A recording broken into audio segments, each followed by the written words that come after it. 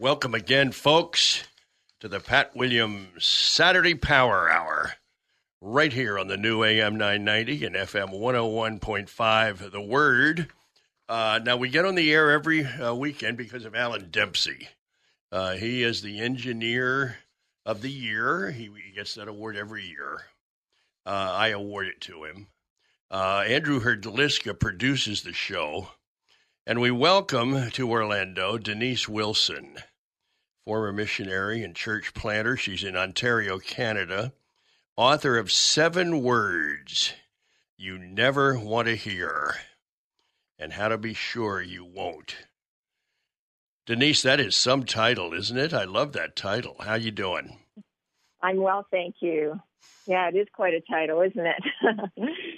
Nobody wants to hear those words. How did this book come about? Well, the book started actually as a letter to my family.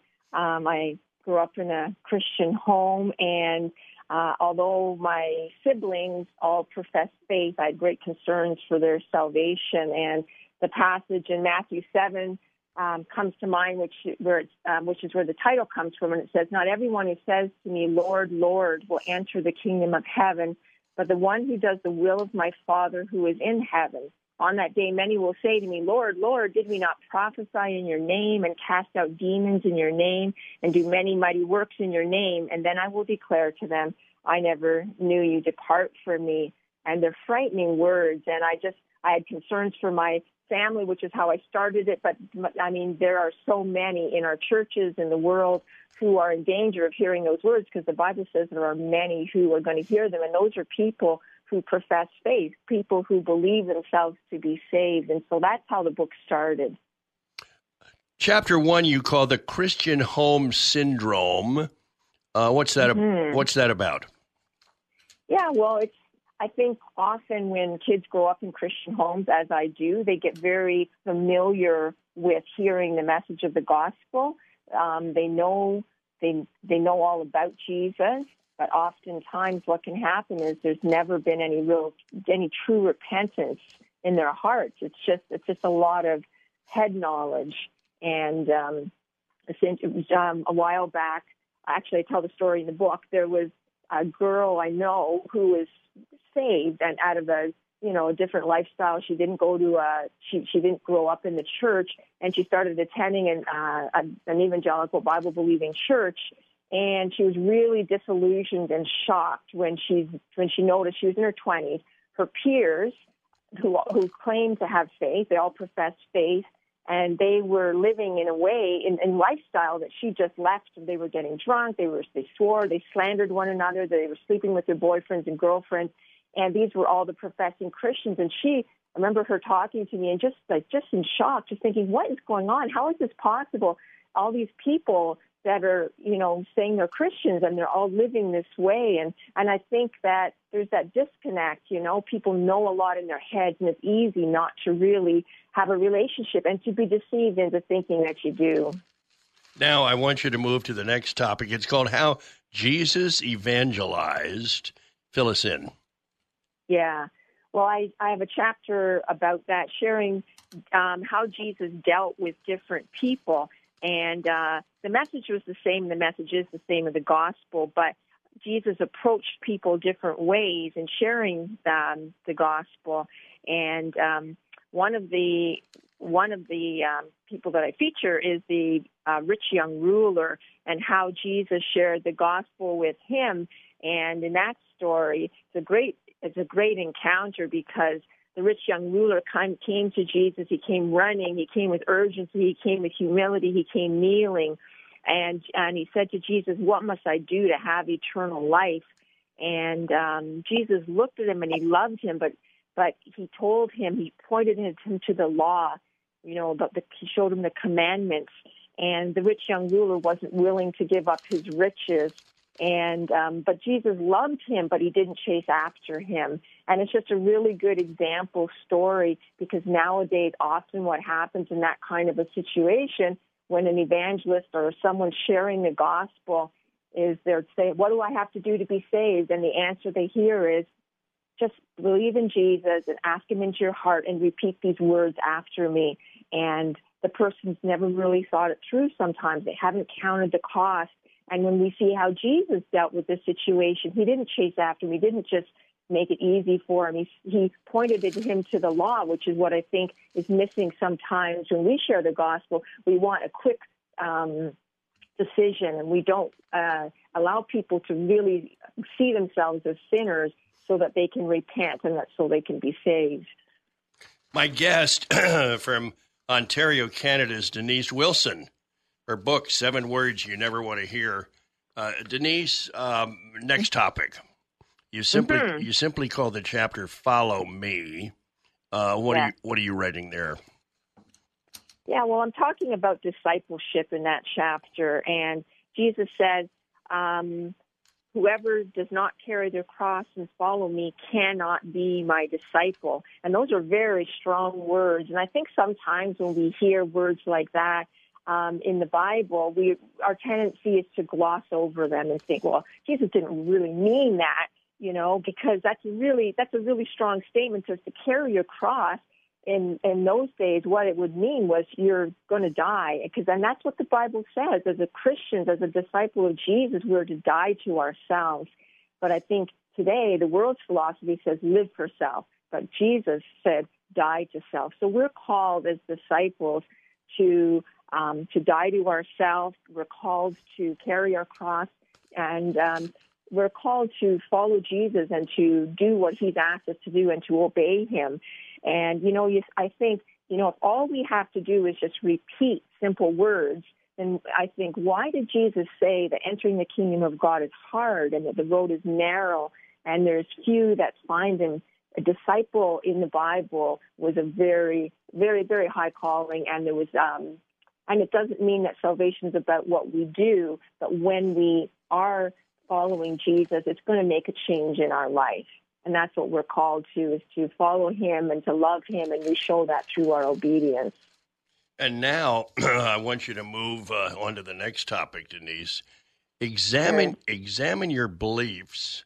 How do we do that? Yeah.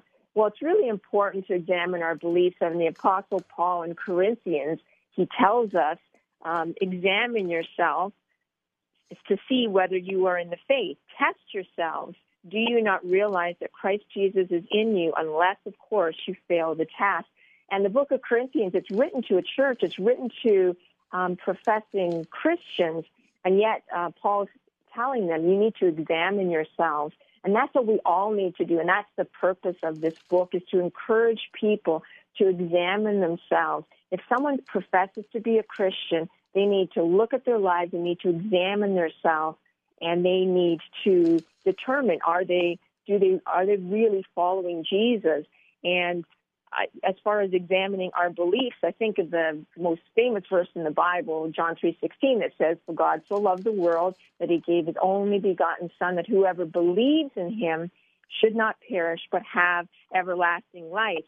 But then when you go to John 3:36, you find another verse. Let me just quickly find it here. And it says, "And anyone who believes in God's Son has eternal life. Anyone who doesn't obey the Son will never experience eternal life, but remains under God's angry judgment." So we focus on the belief, which is essential, but here we find they're interchangeable. Whoever doesn't obey will never experience eternal life. So if we truly believe, then we will follow with our obedience. So it's really important to examine what we believe and to determine if we really are in the faith. Deneise Wilson is our guest. She's in Ontario, Canada. We got another segment with Deneise.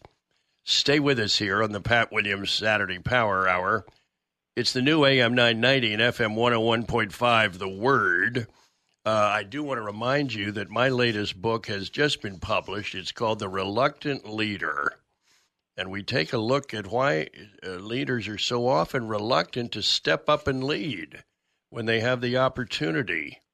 You'll enjoy this book. It's a little different slant on this whole industry of leadership. Deneise Wilson, former missionary, church planter.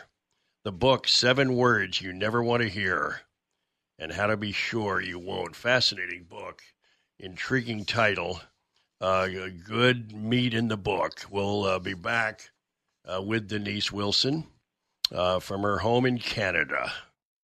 But first, these messages. Deneise Wilson is our guest from Ontario, Canada. We're talking about her book, 7 Words You Never Want to Hear. Deneise, we've arrived at this topic, repentance. Mm-hmm. And you call it the missing note. Why? Right. Why? Yeah, I call it the missing note because often people don't realize that they need to repent. In order to be saved, you need to repent. You need to turn away from your sins. You need to realize that you're a sinner. And I think sometimes the gospel is presented in such a way that people are so eager for people to make a decision that they don't present the full gospel, which when you think about repentance, when John the Baptist came on the scene, his message was repent, for the kingdom of God is at hand. When Jesus came into the scene, his message was repent. And then the disciples, the message was repent. And then you go to the book of Acts and you find Peter preaching, and he says to repent, and all the way through to the book of Revelation, where we find in the letters to the churches, and the message is repent. So clearly, repentance is an essential part of the gospel. It's throughout the whole gospel, and therefore it's very important that we share that with people, or else we are giving an incomplete gospel. Let's move to the next topic. Strange fruit, you call it. What's that mean, Deneise? Yeah. Well, it's clear from the Bible that we'll be known. Christians are known by their fruit. So if there isn't any fruit, then there's no true faith. So it's evidence. Once again, it's a way to determine if your faith is real. Is there fruit? And if you go to the book of Galatians, you have the fruit of the Spirit, but then you also have a list of the fruit of unrighteousness, acts of unrighteousness. And so I think that would be a good passage to look at for a person if they're trying to examine themselves also, to determine which fruit is evidence in their life. The good fruit of the Spirit, love, joy, peace, patience, kindness, goodness, faithfulness, gentleness, and self-control, or the fruit of unrighteousness, which comes before that, where it says, when you follow the desires of your sinful nature, the results are very clear: sexual immorality, impurity, lustful pleasures, idolatry, sorcery, hostility, and it goes on, drunkenness, and stuff like that. And it says, if that's the pattern of your life, you will not inherit the kingdom of God. So in other words, if that's the lifestyle, an ongoing lifestyle, I'm not talking about an incident that happened, I'm talking about if that's the ongoing pattern of your life, then it says you will not inherit the kingdom of God. They're just very strong words, and there's at least 4 passages. There's in Galatians, Ephesians, Romans, and Corinthians, where there's lists given, and it says if this is the pattern of your life, you will not inherit the kingdom of God. So we really need to examine the fruit, because the fruit shows what's really going on in a person's life. So we have to be careful that we're not deceived into thinking that our life is something that it's not, because the evidence of faith it comes out in our obedience and how we live. That's not, it doesn't save us by our good works, but it helps to show what's really going on in a person's life. Deneise, chapters 7 and 8 are confession and forgiveness. Mm-hmm. I think they go together. Yeah. Can you cover those two for us? Yeah. Well, confession, the real meaning of confess is to say the same thing as an other. That's the true definition of confession. So when you look at it in a spiritual way, for me to confess my sins means to agree with God that what he calls sin really is sin. And I think that oftentimes we can deceive ourselves into thinking, well, that's not really sin. That's not really that bad. And I see nowadays that, it's a very common practice. People in the church, people who profess faith, are accepting things that the Bible clearly says are sin and is not righteous. And we've kind of come up with our own rules. But to confess, you can't be saved unless you're willing to confess your sin. And in order to confess your sin, you have to agree with God that what he calls sin really is sin. And when it comes to forgiveness, I mean, forgiveness is part of the character of God. Forgiveness, our salvation is based on being forgiven for our sins. And I talk about the ability to forgive. It's supernatural. And when we extend forgiveness, we are being like Jesus. So we can't be harboring unforgiveness in our heart for another person when we think of the mound of things that each of us has been forgiven for. So it's just, it's the heart of God forgiveness, and it needs to be in our character too if we're believers. I want you to examine your obedience and examine your loves. Those are the next two topics. Sure.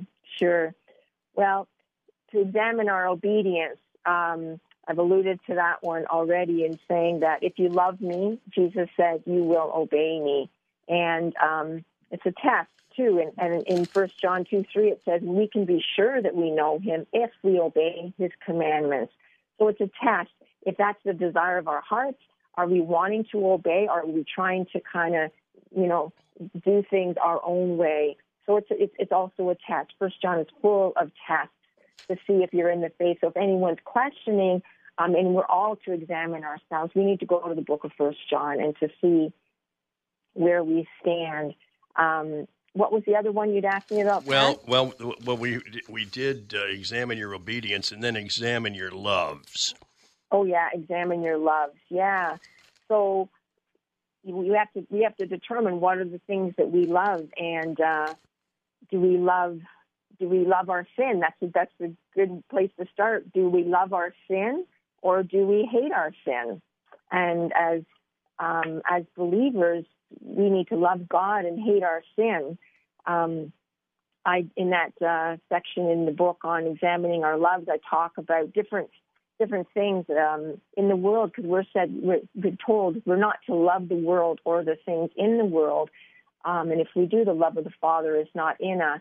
And it's a matter of priorities. I talk about the world's entertainment. I talk about the world's music. And it's not to say that we cannot enjoy these things, but the point is, can we do it in a way that is pleasing to God without compromising our faith, without displeasing the Lord? I think about, movies, for example, and you think, if I watch a movie, can I, with a good conscience, watch something that shows people doing things that God hates?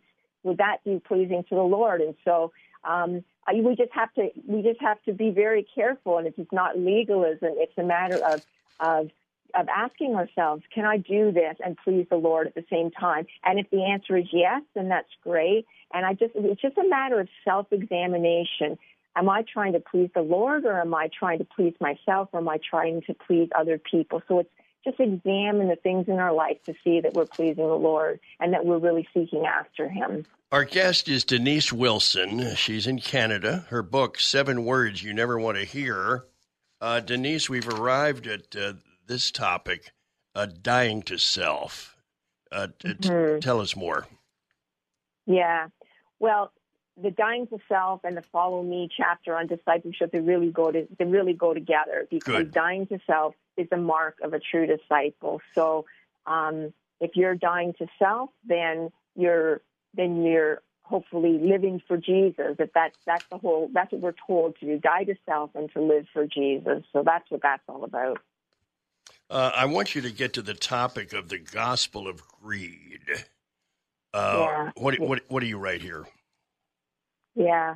Well, I talk about, today there's lots of false gospels out there, and we have to be careful.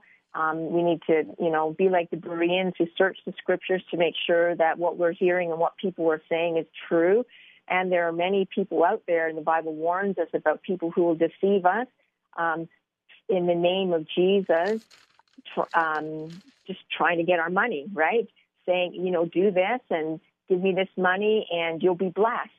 And we need to be diligent to be true, look at God's word and make sure that we're not getting involved in any of that, because people are, I give lots of examples in the book, and I won't get into them here, of how that goes on in the world. And I also talk about the gospel of self, which I'm referring to the people who are preaching a me-centered gospel. And we need to be careful about that, too, because the gospel's not about what's in it for me. My husband was telling me the other day about it. I think it was something he'd heard from John Piper, asking somebody, where is your treasure? What is your treasure? Is Jesus your treasure? Or are you using Jesus to get your treasure? And I think there are a lot of groups out there, a lot of people out there that are using Jesus to get their treasure. They want to, they're just presenting they're presenting a gospel that says, do this and you'll be blessed. And I think we need to be very, very careful that we don't promote that and that we don't get deceived by that. Deneise, I want you to tell us about the 15th topic. You call it the Gospel of Rome. Yes. Well, in that chapter, I basically, what I do is I use the Catholic Catechism and I use the Bible. And I put the two side by side, and I look at the way of salvation based on both of those, and just showing that according to the Bible, our salvation is through faith alone, in Christ alone, and by grace. And there's nothing that we can add to it. The church cannot add anything to that. We don't need to go through the church or any human being. Christ is our mediator, and we can go directly to him. So it's a chapter that really outlines in detail just teachings of the Catholic Church on baptism and the sacraments and all those things, and putting those teachings alongside Scripture. And for anyone who's interested in that, you will see side by side what the Catholic Church teaches and what the Bible teaches on those subjects. And it's very important that we don't get fooled into thinking that we can add anything to our salvation, because Christ did it all, and it's up to us to accept it, to believe it, to repent of our sins, and to put our total trust and faith in him. What does light versus darkness mean? That you do a whole chapter on that. Yes. Yeah, well, on that, I just look at, the Bible talks about that if we are believers, then we need to be walking in the light.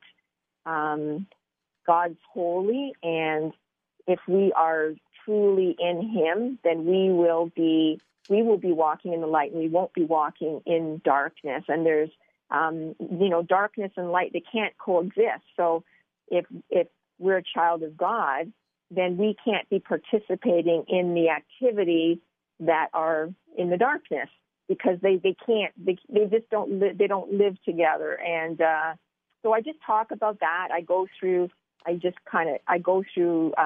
give examples of that, and just encourage people, don't be deceived into thinking that God's okay with certain things when the Bible is clear that he's not. Can you explain the next one? The mystery of salvation. What are you writing? Yeah.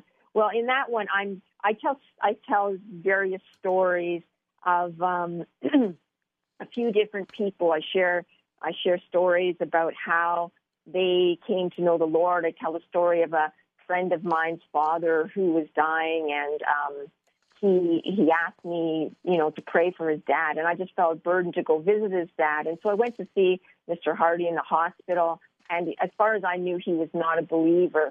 And when I went there, we started talking, and he started making, statements to me like, "Oh, I love the Lord.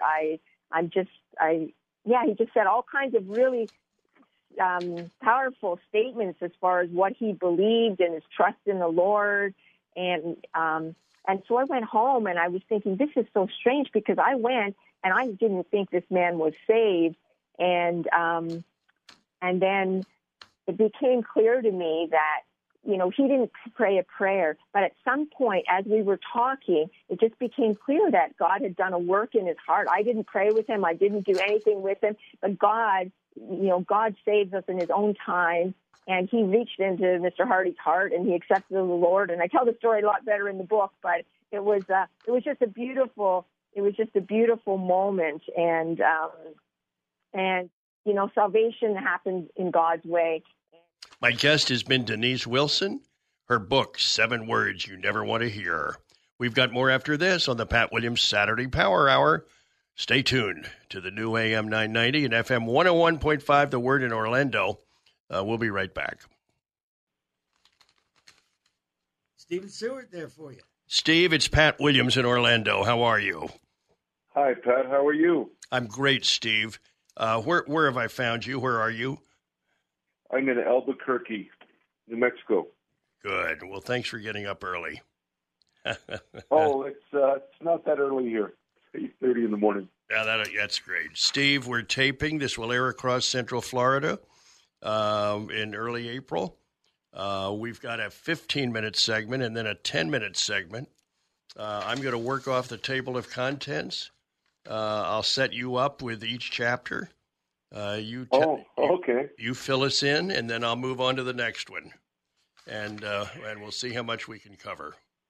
Okay, and you also got Sam sent you a few weeks ago discussion questions. Yes. The interview. Yes. Yes, Okay. he did, and I'm gonna set you up. For example, in chapter 1, Steve, you write paradox and invitation. What does that mean? Okay. So that's Great. That's how we're going to go about it. All right, here we go. Our guest in that first segment was Deneise Wilson, talking about her book, 7 Words You Never Want to Hear. She was in Ontario, Canada. Well, we go from Ontario, Canada to Albuquerque, New Mexico. We found Steve Stewart there, founder and president of Impact Nations, author of The Beatitudes for Times of Crisis. Steve, welcome to Orlando. How are you doing? I'm fine, Pat. You have another Ontario connection. I was born and raised in Ontario, Canada. Hey, how about that? I didn't know it. Well, the Lord does good things. Steve, tell me about your book.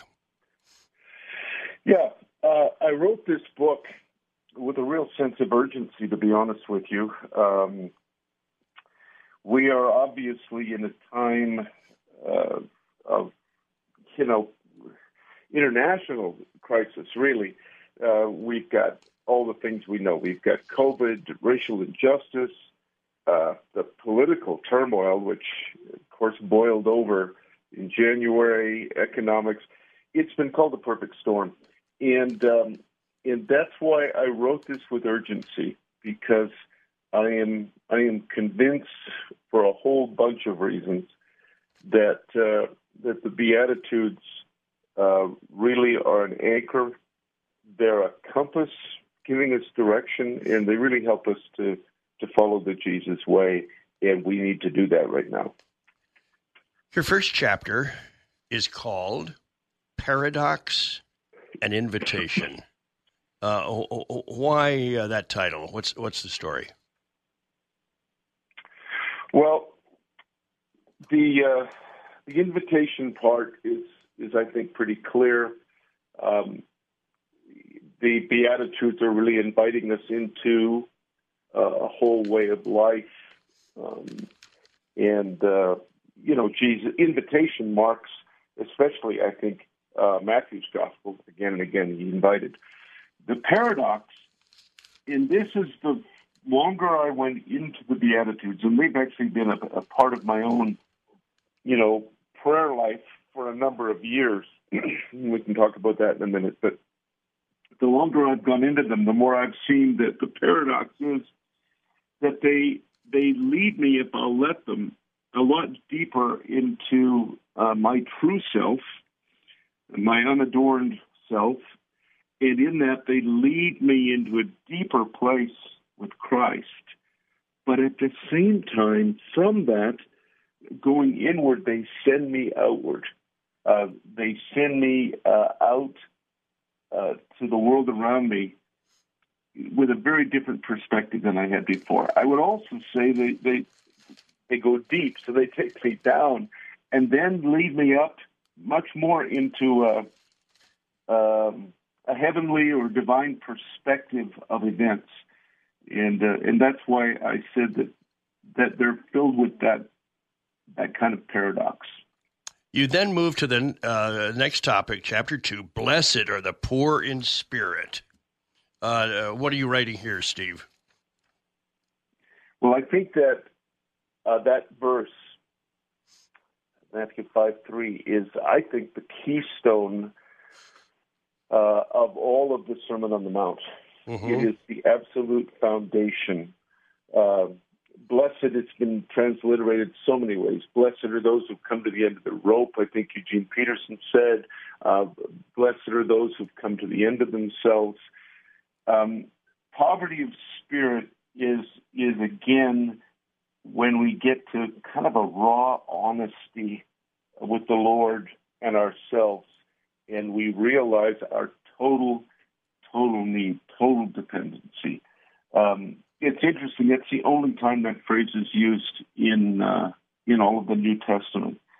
And I think that this poverty of spirit covers every range, really, of our life, but it is the foundation, Pat, for all of the other Beatitudes. Before we go on in the Beatitudes, let me just say that the church fathers, the early church, often used the analogy of a ladder in explaining or looking at the Beatitudes, that each Beatitude is built on the rung below it, so that as we really come to terms with our poverty of spirit, it leads us into mourning, meekness. Without those, we're in trouble when we hit a hunger for justice and righteousness, or later peacemakers, because otherwise, if they're not built on that essential beginning, we easily can turn to frustration, judgment, etc., which sadly we hear too much of in this day. Steve, blessed are those who mourn. That's your next topic. Yeah, well, that was Jesus' next topic, but yes, blessed are those who mourn, and I touch on three areas. And it's interesting because as I've had feedback, emails and so forth from readers, I'm surprised at how often this chapter is what they write about.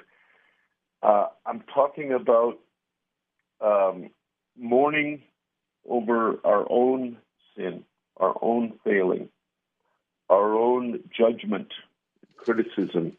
And you can see, Pat, that comes right out of the first Beatitude. But then there's also a mourning over, not only it can be the sin of the world, the sin that's around us, but just the brokenness that's around us.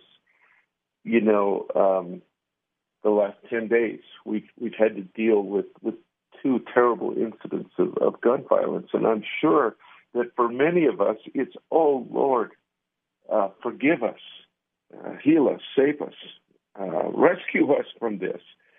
So mourning for my own sin, and then mourning for the brokenness of the world. And Jesus not only took our sin to the cross, he took all brokenness. But there's a third that I write about, and I call it existential mourning. And this is a deep mourning that if we get in touch with it's always there. It's because we are, as, for example, Peter said, we are strangers, aliens, sojourners in this world. We're not home. We're on our way home, but we're not home. The home of the kingdom of heaven coming to earth, the constant presence of the glory of God. We're not home. And deep down we know that this, no matter how well life goes, this still isn't it. And so there is a lonesomeness. C.S. Lewis called it a homesickness. And I think that the only way we get there, I was just reading this morning in Proverbs, is that if we don't stop and slow down, we don't listen. And in this whole process of going deeply through the Beatitudes, we begin to get to that core existential mourning and we find comfort, because the thing I also want to say about about the Beatitudes, they all bring hope. Because if you look, Pat, at every one of them, the first half is crucifixion, the second half is resurrection. It's the promise that you will be comforted. You will be comforted. It's not a superficial comfort, and it's not a superficial mourning. And so it's so important for us in looking at the Beatitudes that we understand that crucifixion and resurrection. You know, Pat, these Beatitudes can be read at so many levels. They have been called the biography of Jesus, and I really believe that. I really, really believe that these reveal who he is and what goes on in his heart. And he invites us into that. We're back to the word invitation. He invites us into his mourning. Into the next one is meekness, and he clearly says, "Learn from me, for I am gentle," or meek, same word, and lowly. That we're learning from his example. That's why, you know, he always says, "Follow me," and that's where we're following him, among other things. My guest from Albuquerque, New Mexico, Steve Stewart, author of the Beatitudes for Times of Crisis. We have covered blessed are the poor in spirit, blessed are those who mourn, blessed are the meek. Steve, I'm at blessed are those who hunger and thirst for righteousness. What are you writing here? Okay. Well, one thing for your listeners to know is that without exception, in both Old and New Testament, the word for righteousness and justice is the very same word. The translators just contextualize and determine which word to use. And there is a great hunger for justice, righteousness and justice. I believe it's a move of the Spirit, Pat. I just have to tell you, I believe the Holy Spirit is doing this awareness of injustice. And it's not just in America, and it's not just in North America. It is, I do a lot of work in Australia. I do a lot of work in Asia. It is global, this awakening. And it's like we hit a tipping point a year ago, and it has now gone all over the world. And it's a deep, deep longing for justice. You know, Psalm 11:7 says God loves justice. If you read Psalm 9 and 10, you'll see how he hates injustice. So when there is a longing, and at times almost a godly anger, the key being a godly anger, because we must remember the first beatitude, that we're in step with what I believe he's doing. Jesus said, his opening in Luke, his first public sermon, "The Spirit of the Sovereign Lord is upon me. He has anointed me." And I believe there's an anointing of the Spirit for this time, because something that has been there for in our country for 300 years or more has now risen up. And what I love here, those who are hungering, they hunger out of a place of mourning. They hunger out of a place of meekness and poverty, knowing our own weaknesses, but we identify with it. It's not, look what they're doing, but, oh, God, what we're doing. Isn't that what Daniel did in chapter 9 of Daniel? That forgive us. And then the promise, you're going to be satisfied. You're going to be filled. That through the brokenness, you say, I'm going to find you in that. I'm going to meet you in that. I think he says, I'm going to surprise you again and again in that. But this is one of those Beatitudes we need to be so careful. Otherwise, we fall into the terrible divisiveness that is going on in America, and I'm sad to say, to a reasonable degree in the church. We mustn't fall into divisiveness. We mustn't fall into judging. We come into a place of hunger for righteousness, but recognizing our own culpability, our own failure, our own inconsistency.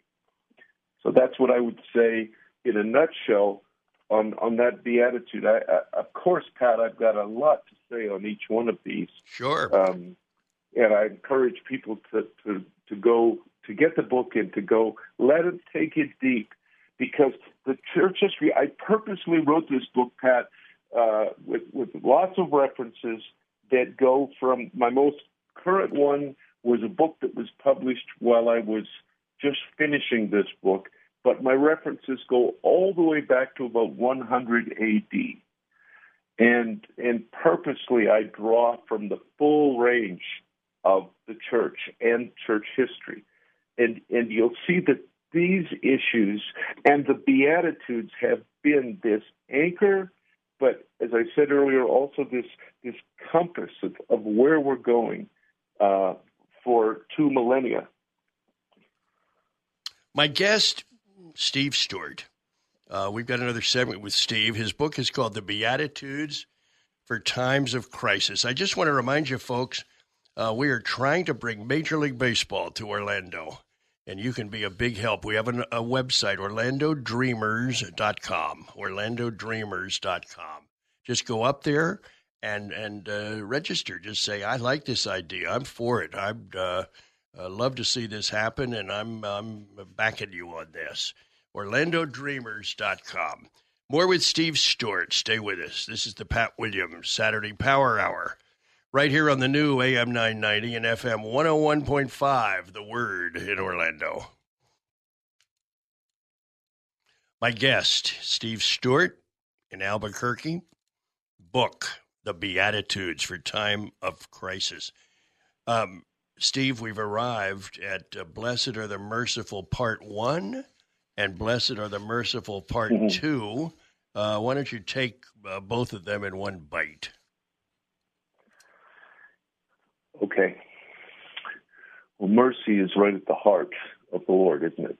The Lord, full of mercy and loving kindness. When Moses asked, show me who you are, show me your glory. He says, I am full of mercy. I believe with all my heart, and I preached this for a number of years, that the whole movement of God in the cosmos is in the direction of mercy and forgiveness and love. And that when we walk in that direction, when we choose that, then we're walking in the rhythm of God. We're walking in the rhythm of the kingdom. Yeah, Pat, I head up an organization called Impact Nations, and we work all over the developing world. And what really motivates us is our deep conviction that the gospel of the kingdom of God touches every part of life. That when we see people come to Christ, and we see thousands of them come to Christ, the kingdom has come. When we see people healed, I was just telling somebody the other day, a little girl, about 5 years old, and she was born deaf, and in a moment, God opened her ears, and now she's not the deaf girl in the village. That's obviously the kingdom. But it's also the kingdom when we get clean water to communities that are suffering greatly from unsafe drinking water. It's the kingdom when we get food to the hungry. Pat, we think of how difficult, and it's legitimate, how difficult economically it's been the last year in our world. You can hardly imagine what it's like in Africa and India, where they are literally starving to death. So for us, we get food, I think, about 2 million meals this last year. We've got teams out, as you and I are talking. I think it's 41 teams distributing food in northern India to the desperately hungry. All of that is mercy. Mercy isn't just a feeling. Mercy is active. We do mercy. We embrace following Jesus, who walked in mercy. And it's so easy for us in our North American evangelical paradigm to confuse feelings with action. Jesus never said, blessed are those who feel good about mercy. He said, blessed are those who are merciful, who step out in mercy. While I'm on a little bit of a cul-de-sac, your listeners, I would encourage them to go to impactnations.com and look at what mercy looks like around the world. Getting women out of prostitution, people out of prison, teaching them how to start businesses. It's all mercy, Pat. We don't do it for any other motivation but that we are following the merciful one, the Lord, full of mercy and loving kindness. And so another reason why I would encourage people to get this book is it moves us out of theory and into practice. And isn't that what Jesus said at the end of the Sermon on the Mount? The one who hears my words and puts them into practice is building his life on a rock. The one who hears my words says, oh, I love those words, and doesn't put them into practice, his life's built on sand, on self-delusion, on unreality. And so the great challenge of Jesus and the gospel has always been to have a distinct people who live a different way, not just think a different way. And so that's what I would have to say about blessed are the merciful. Let's move to the next topic. Blessed are the pure in heart. Fill us in on this, Steve. Well, the pure in heart is, of course, it takes us back, doesn't it, Pat? We're down the ladder again. We're down the ladder of recognizing our own poverty of spirit. But I think that pure of heart,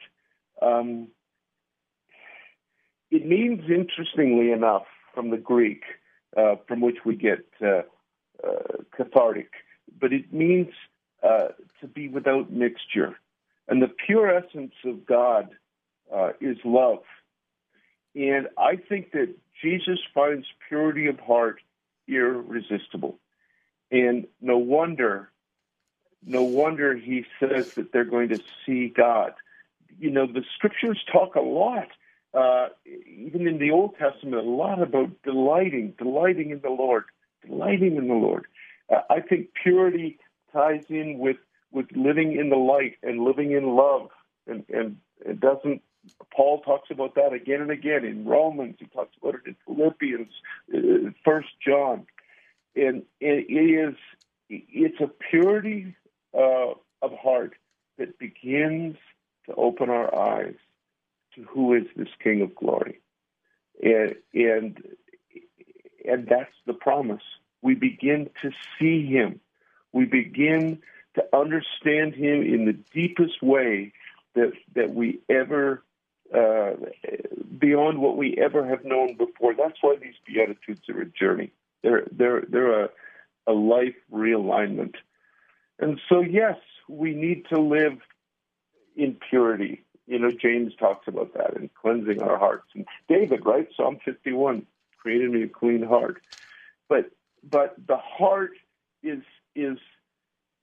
the essence of who we are, and the promise, and it's a promise. All I know is imperfectly, through a glass darkly, as Paul says, it's incomplete, but I know I am moving more and more toward a deep experiential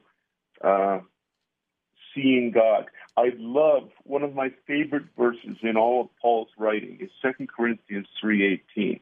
And he says that all of us with unveiled faces see the glory of the Lord as through a reflected mirror. We are all being transformed by the way, that word is the same as transfigured, like the Mount of Transfiguration.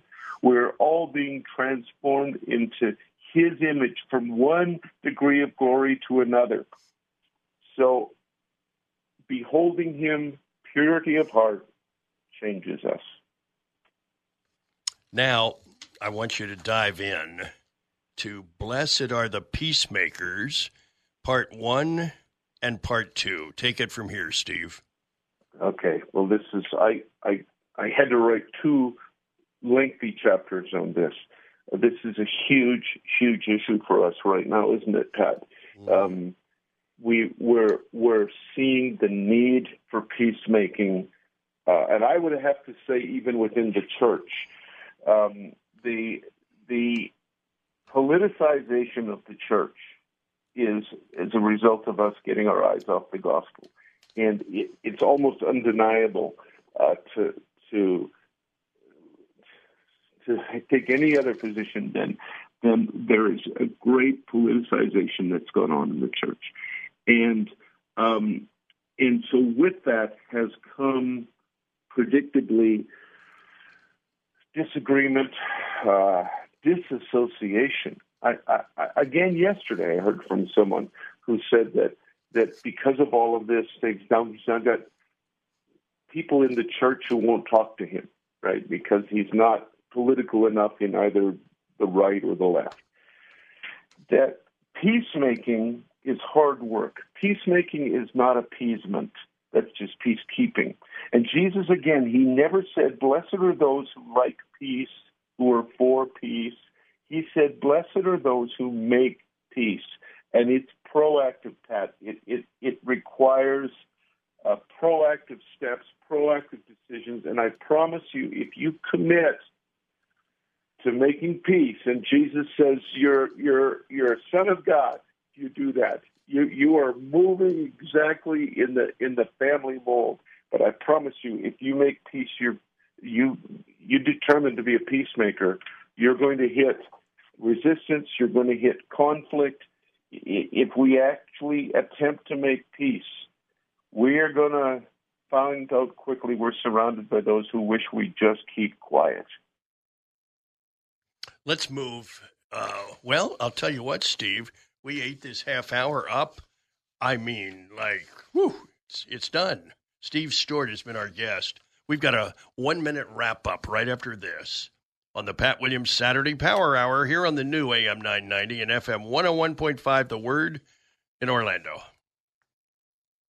Well, thanks for joining us here on the Pat Williams Saturday Power Hour. Deneise Wilson was our guest in the first segment, talking about her book, 7 Words You Never Want to Hear. And then Steve Stewart joined us from New Mexico, talking about the Beatitudes for times of crisis. And make sure you go up to Amazon. Wonderful way to order books, including Steve Stewart's latest, The Beatitudes for Times of Crisis. We are always very pleased when you join us here on the Pat Williams Saturday Power Hour. We line up guests, many of them authors, of course, talking about their latest work, and it's just honors us when you take time to plug in and check out who we're talking with. Well, we'll be back next weekend for more on the Pat Williams Saturday Power Hour. Stay tuned all day long to the new AM 990 and FM 101.5 The Word in Orlando, and have a wonderful week ahead.